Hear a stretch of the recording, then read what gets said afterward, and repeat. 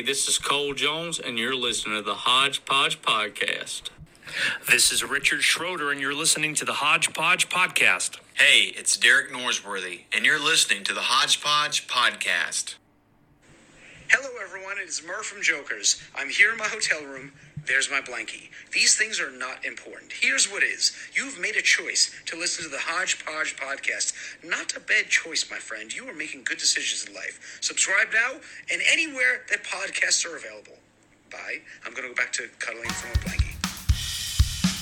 Ladies and gentlemen, it's Hodgepodge time.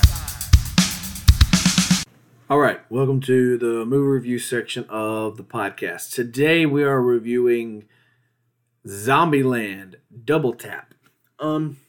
So people said this was a movie that was almost not made. I think they said the sequel was in script hell is what they call it, or production hell, where they're through directors and producers, they keep changing, they keep doing this, they keep rewriting the scripts, everything keeps changing because they don't know which way they want it, and so, or it wasn't good enough, whichever. But I am glad they made this, because, and here's what's really hard to believe, was it's 10 years later in actuality and in the movie, so they have been alone by themselves for 10 years. They never meet anyone else. They never try to go anywhere else because they can probably travel the whole United States of America in 10 years, but yet they were still in Washington, took over the White House, and after 10 years decided to try to find someone else, all because of Little Rock. She left with this hippie musician. So I don't think it was as funny as the first one, but I enjoyed it as much as the first one. I don't think, because the first one was a 5 out of 5 for me, this one is going to be a 4 out of 5, just because some of the jokes didn't land.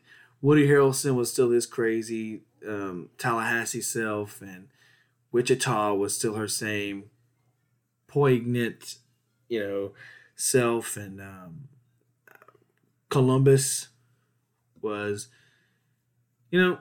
still the same nerd, still love the girl, still funny, but it wasn't the same, because I laughed more in the first one than the second one, but then the second one was just as good as the first one. It's a weird sequel, especially after 10 years, because you would think they would disappoint, but they actually did not disappoint. They actually left you right where you wanted to be. And so for that, I give it a 4 out of 5. So yeah, go watch it if you enjoyed the first one. I would say watch the second one; you're going to enjoy it. So that's my movie review, spoiler-free movie review for Zombieland Double Tap. Yeah, go listen right now to the podcast. It's pretty good. Got Jess Page on, and yeah, appreciate you guys listening again. Enjoy as always, FROWN LESS.